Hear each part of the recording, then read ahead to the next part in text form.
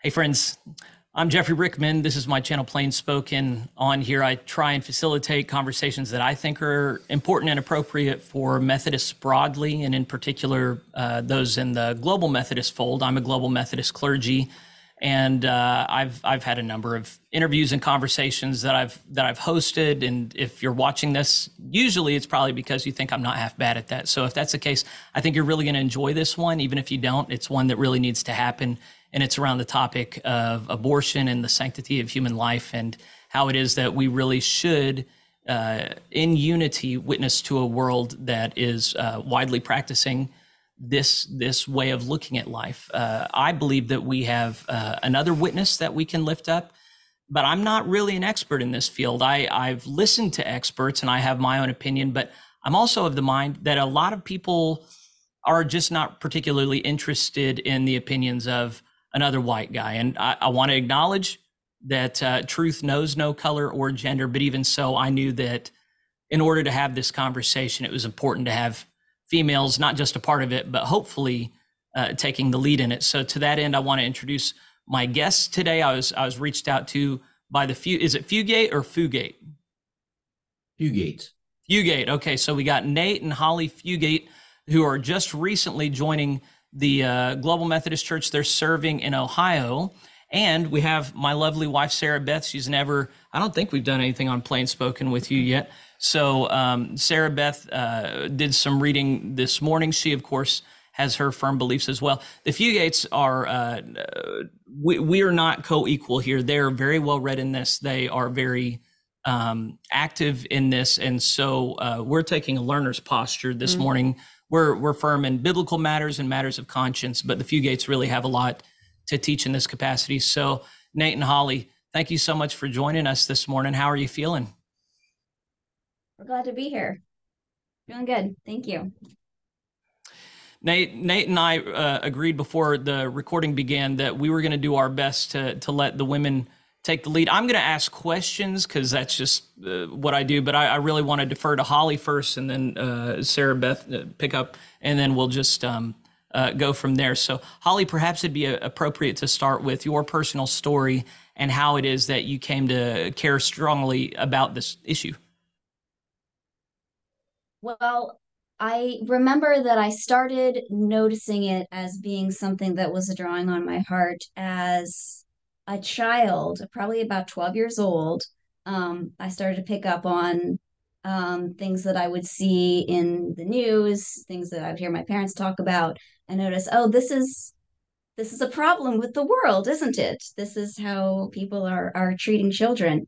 And as a young teenager, that was right when, I don't know if you've seen it, the movie Amazing Grace came out, about Wilberforce and his Clapham cohort taking on the right to own slaves in a way that nobody had ever thought to address before in history.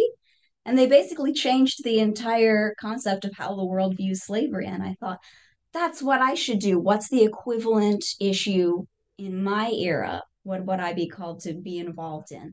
And it seemed obvious that the equivalent thing for right now was abortion, because it's something that most of the world sees as normal and as a right.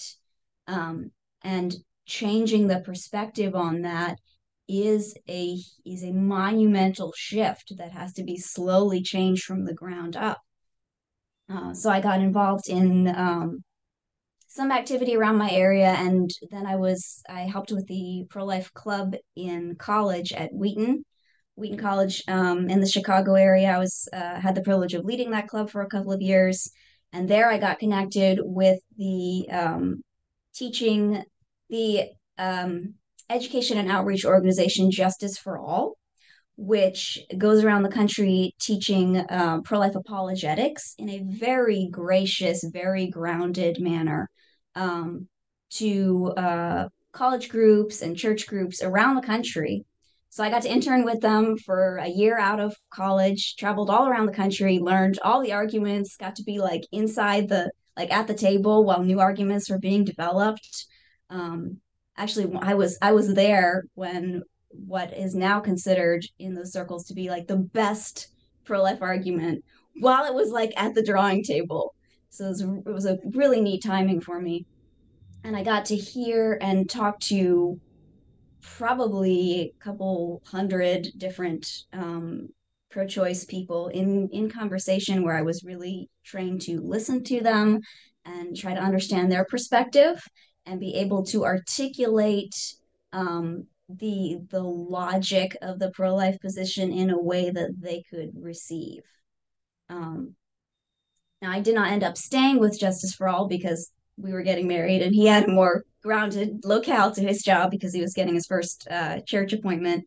Um, and as I said, as I left, that I had done so much telling other people, helping other people want to love their children, that I wanted to go and love my own now. So we got married and started having kids. You guys have how many children now? 3 living. Okay. Okay. Sarah Beth, for the sake of the audience, would you rehearse kind of your background in this topic and where you started and where you currently are? Yes. I would say that this has just been a afterthought for me for most of my life. I had friends who were, and I still have acquaintances from my time in college who are very pro-choice and will hear nothing else. And yeah, I have not tried to, I've never tried to engage someone on this, in this conversation. So I don't talk about it a lot. I know my own convictions. Have they always been the same? You know, they may, I don't know that I have always been pro-life. I may have wavered. I never made a decision to be pro-choice. My convictions, I think, wavered for a few years, but then I came back, or they became firmer. I grew up liberal, where it was just a woman's right to do whatever. And then it was actually you. I don't know if you remember this. We were on the road in Idaho when we lived up there, and there's this guy who makes Christian comics, Adam 4D. I don't know if you've ever heard of him, but it's the scenario is that two people are driving a car, and up ahead they see something wrapped in a blanket that might be moving. It might be alive. They're just not sure. And they have this kind of quick, they have to make a decision. Are they going to run it over or are they going to swerve out of the way? Well, if it might be alive, you swerve out of the way. So, you know, in a situation of doubt, you choose not to kill. So that's just what opened me to the ethics, reopened me to the ethics. And then I've gone to the other pole now where I'm of the mind that as soon as a new unique chromosomal being begins at the moment of conception, that's a new life, and that none of the arguments about dependence or developmental ability at all figure into that. So I'm a black and white guy. I just get very clear there, and that's not that I have no compassion for those with limited resources, but that is, you know, historically informed perspective shows the vast majority of humans who've ever lived have been in desperate and dire poverty. They brought children into that world and made the best of it. And we can too, if we choose to live with dignity and rather than materialistic concern for pleasure. So that's all cards on the table where I'm at. Nate, briefly, I think you had a similar path to mine where you weren't as clear until your wife started causing you to ask questions. What were the particulars of your journey on this subject? Well, I'm probably a little bit closer to your wife than you, because I've always been from a pro-life perspective in saying, nope, I think this is a human being. I think we ought to protect it, but I just didn't really care that much. It wasn't part of my milieu, it wasn't part of my thinking, it wasn't part of my passion. And then Holly and I met in college and started dating, and we started talking about these things that were important to us. And you've heard how important it was to her even at an early age. And in those conversations, it was made very clear that, yeah, I was on her side, but it wasn't my thing. And I remember very clearly sitting in by the coffee shop in one of the buildings, and she's saying, "Nate, if this many children were being killed anywhere else in the world for any other reason, I know that you would care. I know that you would be outspoken and be doing something about it. Why aren't you like that here in your own backyard?" And those were kind of like a kick in the gut and saying, yeah, the what I say I believe and my priorities uh, don't line up here, and so I had to kind of reevaluate: do I really believe this? Do I really care about it? And I started looking at the arguments. I even started trying to debate you. So I flipped sides when she did that, just kind of as a defensive mechanism. And yeah, she won me over, and I said, all right, this is something that I need to start dedicating my life to. Um, and so we've had the opportunity to work side by side since then. Obviously, she's done a lot more work on the outreach, on the grassroots work, and I'm more of a legal guy, and so I've worked more on the legislative side of the church. But we've been able to do some really cool work together. So when we're talking about church legislation, of course, you were United Methodist clergy, right? Yeah, I was an ordained elder. Yeah, so the United Methodist Church was very big on legislation, taking a public stance on any moral issue. Seems to me that the Global Methodist Church is not at all geared in that direction. Do you get the same impression? I think at this point that's true. I think that there's more of a push to say let's focus on doing ministry at the local church level and giving more freedom to churches to figure what that is for their context. And that's one of the reasons why we were kind of hoping we could have this conversation, because the GMC is very much in its formational stage and Mhm. figuring out what its DNA is going to be. And some of that freedom, I think, is important to have as part of the DNA. But we think that being able to articulate a position on abortion, to train laity in why we take that position, and to have that formed as part of the nexus of who we are in the GMC is pretty important. And So would I be so right in understanding that the Fugates, at least, are of the mind that the Global Methodist Church probably should not aim to be a body that makes room for all positions with respect to this particular issue, but if we want to um, really take the right side, that is God's side on this issue, that this should be the one perspective of anyone that's associated with the Global Methodist Church is sanctity of human life, being turned off to any kind of abortive measure with very extreme exceptions. Are y'all of the mind that the GMC should stake out this as the Global Methodist position, or do you think that there should be a variety of beliefs permissible in the GMC? I'm deferring to Holly in particular on this. Well, I am not the one who is involved in the legislative side of things, but I think that it is both of our perspectives that it is important to the foundation of the Global Methodist Church to be clear on this issue. And the way that the Book of Discipline in the United Methodist Church had always phrased it left, I think, too much room for interpretation, too much room for differing perspectives. And I think that we have an opportunity now to establish that position with more clarity, being careful that we are still trying to minister to those who find themselves in difficult pregnancy situations and those who now, especially after the Dobbs decision, are reeling from these changes in the laws, which is going to take some time to shift culturally the way people respond to that. I think we need to have some grace there for the way people are handling that. But overall, yes, I think that the Global Methodist Church needs to be clear. Life begins at conception. All human life is equally valuable. And we're going to do everything that we can to support both the mother and the child. Yeah, you wrote a piece after Dobbs. You wrote a commentary that was published by News, which very much surprised me because it was unapologetically from a pro-life perspective, in which you start off very clearly saying a number of people have the mistaken impression that the United Methodist Church's stance on abortion is somewhat open to it, when in actuality, not we, anymore. The United Methodist Church's statement on abortion is closed to the vast majority of abortions that take place. It's not ever to be used as a form of birth control, and it should only ever be entertained whenever it jeopardizes the whenever the pregnancy jeopardizes the life of the mother.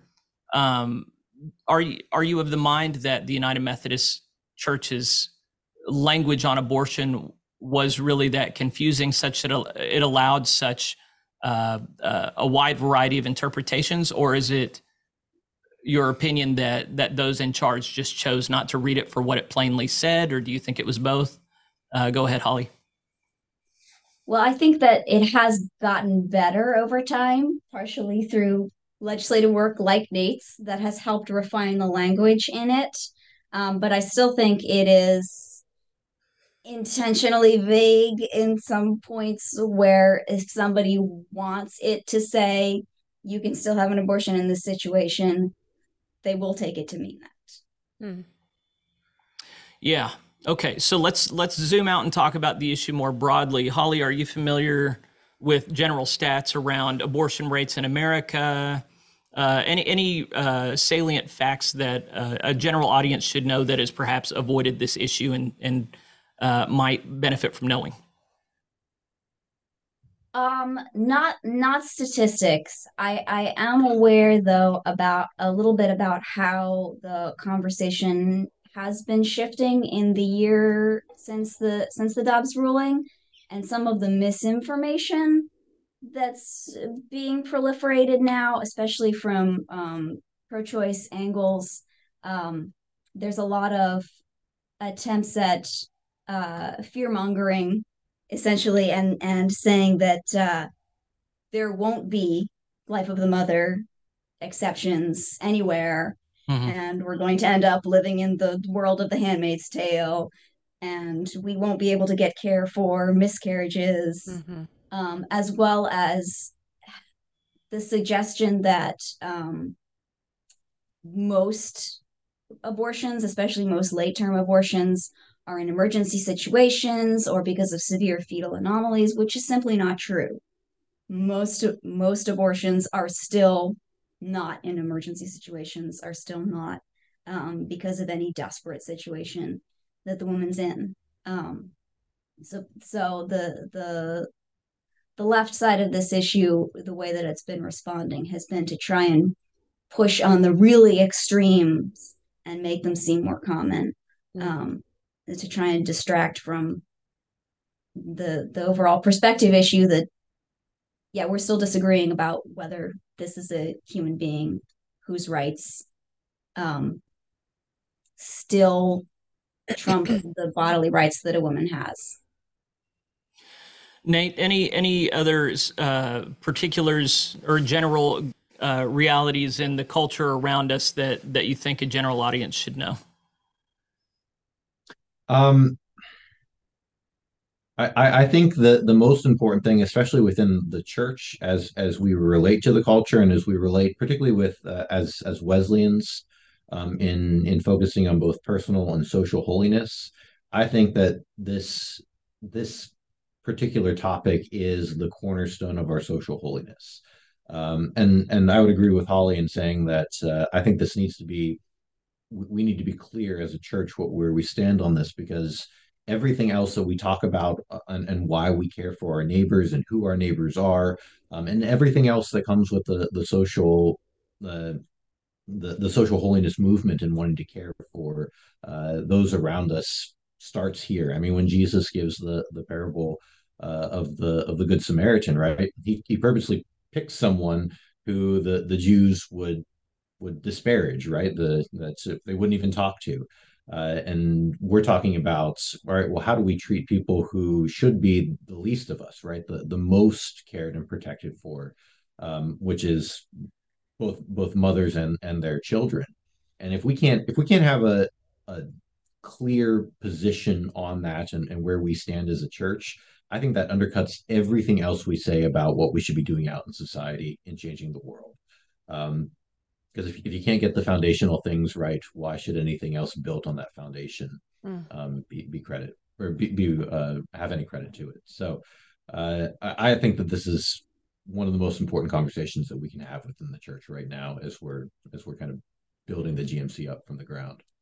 Yeah, the deep irony of a nation that has imagined itself at one point in history to be a city on a hill, continuing to imagine that in any sense we deserve God's favor or are even interested in it, while we have participated in a decades-long, I would call it a Holocaust against the unborn, is deeply ironic and offensive to the notion that one can please God while participating in such that we can feel entitled to God's blessings, or as though like we're even seeking the Lord when we participate in such a practice is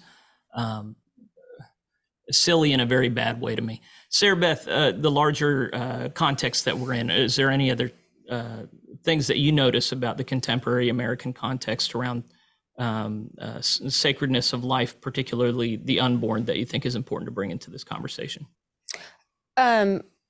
I'm reading a book right now with 2 discipleship groups that I lead by a lady named Rachel Jankovic, and she is making the case. She's making the case that what most American Christians have built their faith upon is a faulty foundation. It's not the foundation of Jesus Christ, and we need to rebuild.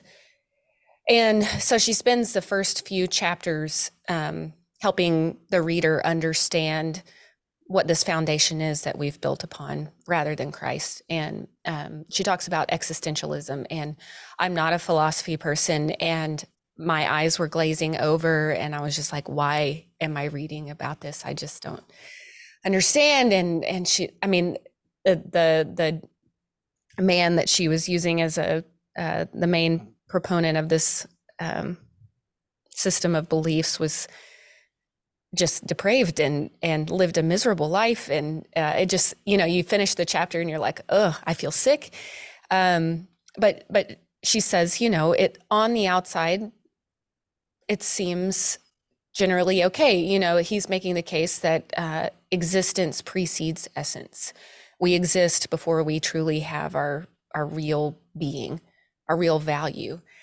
And she helps us understand or see how this is faulty when we take it to the most extreme, which is, okay, if we exist first without value, then it is okay to abort an unborn child because they're not valuable yet. They have not created themselves yet who they truly are.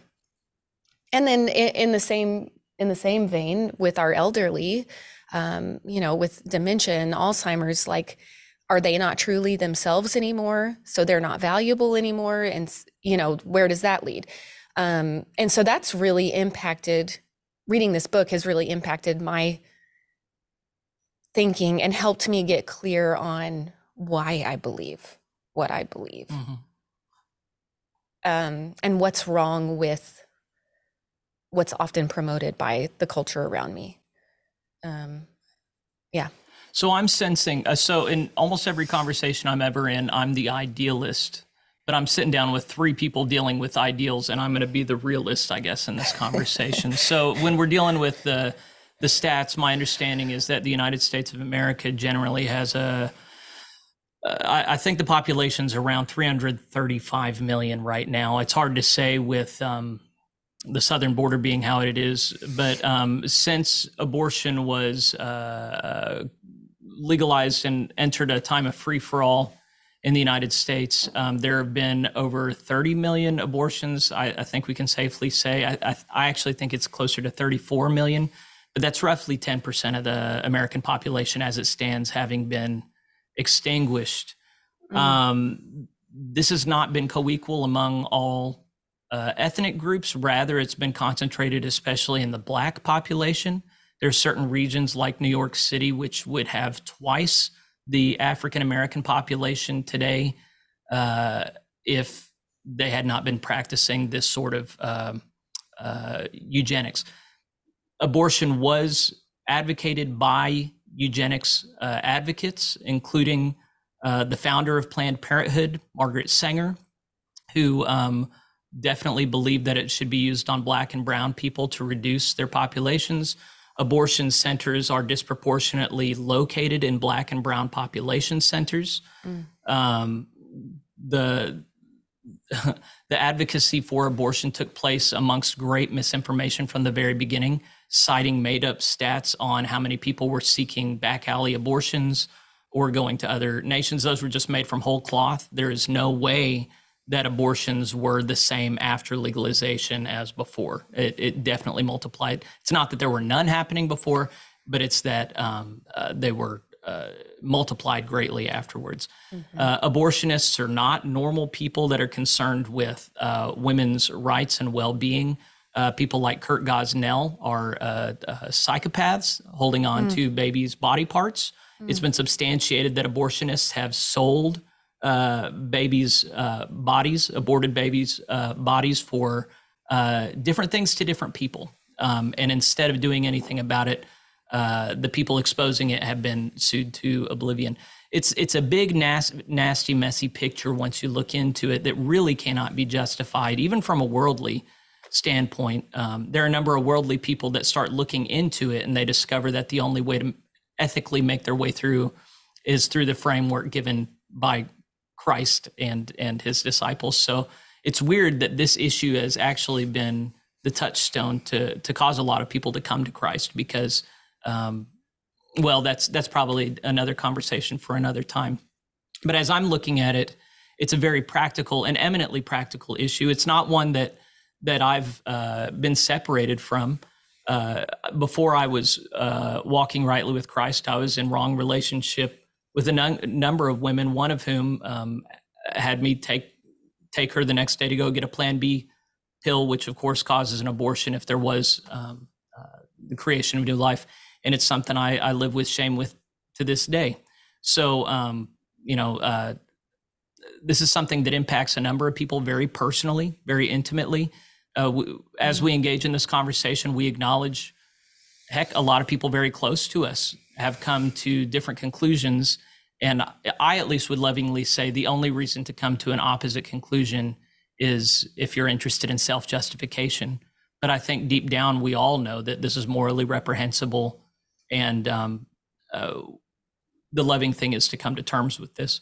How do you guys respond to that? Do you think that deep down we all know that this is a morally reprehensible thing to do, and the loving thing is to stop justifying it? I think we do have some instincts that should lead us to those conclusions. Yes. Like you were just talking about natural revelation being something that tells everybody through common grace that, God is God and his rule is law. Yes, I think that a lot of people should instinctively understand that the unborn is human and needs to be protected. But don't underestimate the power of generational propaganda and what we've been told now for 50 years by the country, by society, is that it is not a human being, the unborn is not a human being, or is at best like a potential human being, or your rights over your own body are more important than their rights. And if you've heard that message your entire life from every angle, of course, that's what you're going to believe. And it's helpful to go into interactions or discussions about pro-choice people with a lot of grace, understanding that they're, in a sense, they're out there doing their best too with what they know, and they've been given a lot of misinformation and they've been misled a lot.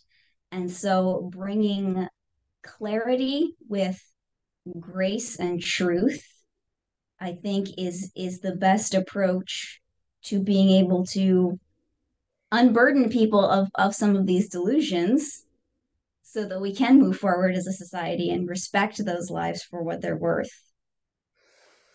And that balance of grace and truth was always something that I was striving for early on when I was first exploring these kinds of pro-life rhetoric arguments. because as we know, Jesus was the embodiment of the word full of grace and truth. Mhm. You have to have a balance of those two virtues in order to be able to communicate and produce things effectively.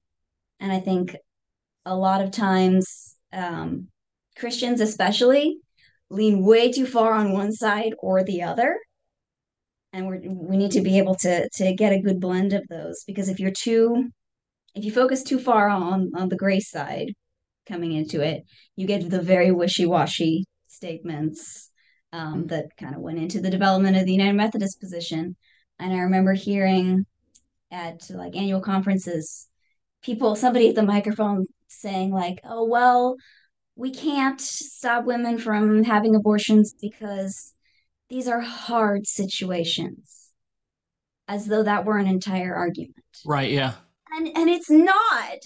That doesn't flesh out the issue. And yes, it's admirable that you want to be merciful Mm. to women in difficult situations, and that is Christ-like in a sense, but it's missing a lot of pieces of the puzzle. Um, and if you go too far on the truth side, then you end up with the angry street preacher waving a sign that nobody listens to. Yeah. So neither side accomplish anything. Um, I think we need to, yeah, have use reason, one of the sides of the Wesleyan quadrilateral, and combine that with our knowledge of human rights, which is also from reason, but we also get it out of scripture, and be able to present that tied up together in a winsome and caring method to be able to communicate to people truths that they don't want to hear because they've been told that they're not true or they're bad things. Um, and that's a very effective thing that most Christians can learn how to do, is just learn some of the arguments so that you can bring some grace and truth to the table when it comes up in your series of influence. So the thing that I want to put to you, maybe it's helpful just to, you're obviously well versed in some of the arguments. Ever since Roe v. Wade took place, one of the popular public arguments was, what's in the womb? It doesn't even resemble us. It's just a blob. It's not alive. I have a hard time believing that women ever believe that. One, because when you have a miscarriage, you see what this looks like, and the fact that if it's far along at all, it very much resembles a human being. Mm. But secondly, I've watched my wife get pregnant. We have 4 kids, and it's very hard to deny that that thing in the stomach is a living being. You can feel it hiccup. You can feel arms and legs poking. It's obviously moving and alive. You can hear the heartbeat.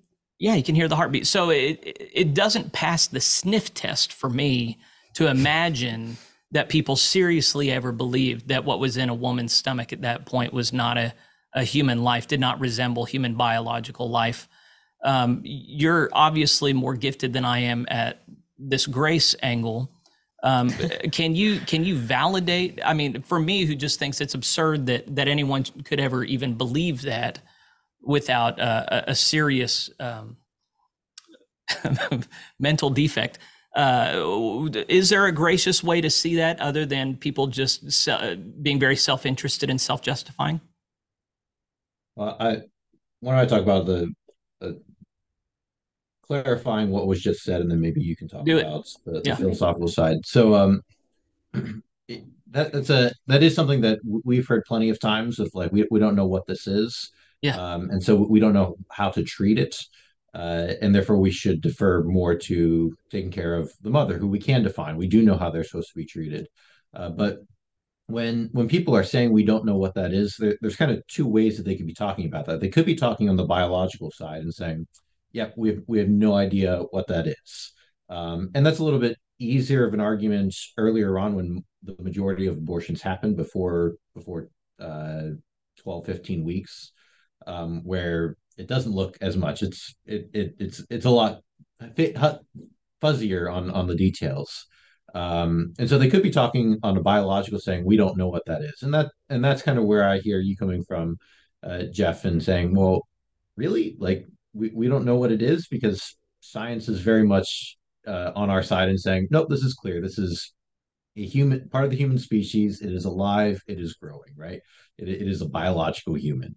Mhm. And so people could mean that, and you can argue on that points. We found the majority of people, when they say something along that, aren't arguing from a biological perspective and saying we don't know if it's like a human species or not. They're arguing more on the philosophical side of saying, okay, maybe it's part of the human species, but it doesn't have the same rights that we have. Mm, It doesn't have the same value that a normal quote unquote human would have. And so it's very important that we found whenever people we're talking with people about abortion is asking good questions about them and saying, well, what do you mean? Like, what exactly are you talking about? Because Mhm. so often in these conversations, we talk right past one another. Sure. Yeah. And we think that you're talking about like the biological and saying, well, how could you say this doesn't make any sense when really they're talking on a more philosophical side. And so asking good questions and actually knowing what the other person is saying and why they're saying that is one of the foundational things in any conversation, but particularly about abortion right. that we need to have. So uh, that's an important distinction, but maybe you could talk about Well, that was really on the more helpful, though. philosophical And the side. thing I would highlight about that is I lifted up a straw man caricature of an argument, and then you were able to more graciously flesh out, okay, they're not saying the ridiculous thing that you're hearing. Mm, They're actually saying they're making a moral or philosophical argument that then you can address that rather than talking past each other and going, "Don't you believe in science? You guys are the science people," which completely misses the point.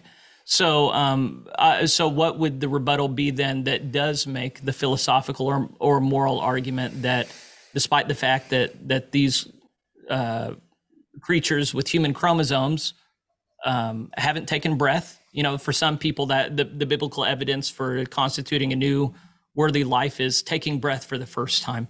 Uh, what is the firm ground we stand on to say, nope, these creatures are every bit as deserving of protection, love, care, life as anybody else? Can Holly? Can you summarize that case in a way that is winsome and gracious for our audience? I hope so.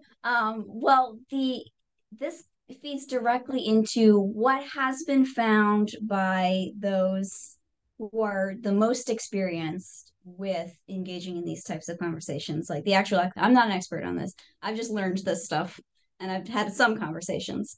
But the one argument that has been found to be the most helpful, that addresses that perspective that yes, the unborn might be biologically human, but it isn't a person in the same way that you and I are, um, is what's generally called the equal rights argument. And the thing that's really cool about this is, um, most people out there, most pro choice people out there, are in a group of folks who would like to think of themselves as proponents of equality. Mm-hmm. They believe in human rights. They believe in, equalizing things for people. Um, they want rights for all the minority groups. Great, that's a good perspective to come from. This argument pits that desire directly against their desire to remain pro-choice and see the unborn as not human. Um, and so they have to decide, like, am I really for equal rights? mhm. Um, so I would, if I were talking to you about this, I would say, well, let's stop talking about abortion and the unborn for a little bit and just talk about the people that we see around us. All the people in our church, all the people in our town. Would you say that they all have the right to be given basic equal treatment, like the rights to life and food and shelter? Would you say that all the people around us, not talking about the unborn right now, Yeah, all the people that we can see around us in our town, yeah, are easy. they do they have equal rights? Any reasonable person would say yes, Yeah. they do. So if we all have equal rights, then it seems like there has to be some common denominator that explains that. There has to be something the same about all of us. So then obviously the question is, well, what is the same Right. about all of us? And that's where you can get a lot of really thoughtful answers, kind of like the book that you were describing, um, with the different philosophical positions on where people get their rights. And you'll get things like, well, we can all the people around us can all think. We all have the ability to think. All right. Is that a good standard by which we can judge people? Do you mean that your thinking ability level? Because then we don't have equal rights even for like all adults, because Right. some of us are just smarter than others. Oh, yeah. Unfortunate but true. So that clarifies that it has to be something that has to be an all or nothing property. It can't be a sliding scale. It can't be like a dimmer switch. You're either in the club or you're not. What gets you in the club of equal rights? It can't be your thinking ability. Can it be your ability to think at all? Can anything that can think at all get into this club of equal rights where we're the same moral level as a human adult? The problem with that is that most animals can think at all. Some machines can even be described as being able to think at all. Mm-hmm. Well, then we're in a universe where we have to treat animals and machines with the same basic rights as human beings. I saw a PragerU video where a guy went to a college campus and was getting people to sign a petition in favor of protecting bald eagle eggs or something. And then he said, okay, well, the next one should be easy for you then too. Let's sign something in favor of right to life for humans. And they say, no, I'm not in favor of that at all. And you see that, yeah, a lot of leftists care much more for wildlife, non-humans, than they do about humans. They really have created this other category in which these things in the womb really are not even human. So in that sense, I do see. Or valuable. Yeah. Yeah, they haven't been given the bald eagle is valuable, but not the unborn child. Well, yeah, and in that one, it's even more insulting because, I mean, of course, an eagle in the egg cannot think any more than a human fetus can in the womb, but even so, they're more valuable. That's weird. Okay, so go on, Holly. The power of this argument, not to jump in on you, but the power of this argument is we're leaving the unborn off the table. We're just talking about. We're just talking about. Let's figure out a universal principle that can be applied across the board. What constitutes a worthy human life? IQ is not it. Thinking ability is not it. What are some other thoughtful responses? A common one, again, like the book that you're describing, was self-awareness, your ability to like recognize yourself as an individual being. And so while being able to think set the bar too low and let all the animals and computers in, self-awareness sets the bar too high, and it excludes young toddlers, infants, some people with mental disabilities. Yeah. They cannot see themselves as an individual. Babies don't have that ability until at least past like their first birthday. They don't look in a mirror and know that that's them. So then if that's the bullet we're going to bite, then you have to say that toddlers and babies are also not in the community of equal rights. So you can't set the bar too high and exclude babies, and you can't set the bar too low and include animals. There's nothing that fits in that category except for something like humanness. Being human at all, being of the human species. Mm-hmm. And well, if that is the thing that establishes the club of beings that deserve equal right to life, you have to include the unborn too. They have to be in that circle because they are biologically human, which you're right, most people won't disagree with when shown the science on it. Well, the political history here is that pretty much every society, whenever it gives into authoritarian impulses, decides to have this conversation about who is more or less human. And that is the preceding conversation to Holocaust. And so we're not the first society to have this conversation about which humans are deserving of rights and which aren't. We're actually fulfilling a long precedented tendency of societies that want to justify mass murder. I know that's not the winsome turn for this, but we have always, the human inclination, and by that I mean sinful, human is synonymous with sinful, is to create others within the human family rather than acknowledging the image of God in all people. So the only distinction, and forgive me, this is a very crass way of putting it, but it gets the point through. The only distinction between the unborn and any other class of humans that you might otherwise kill is that you can't hear their screams when you kill them.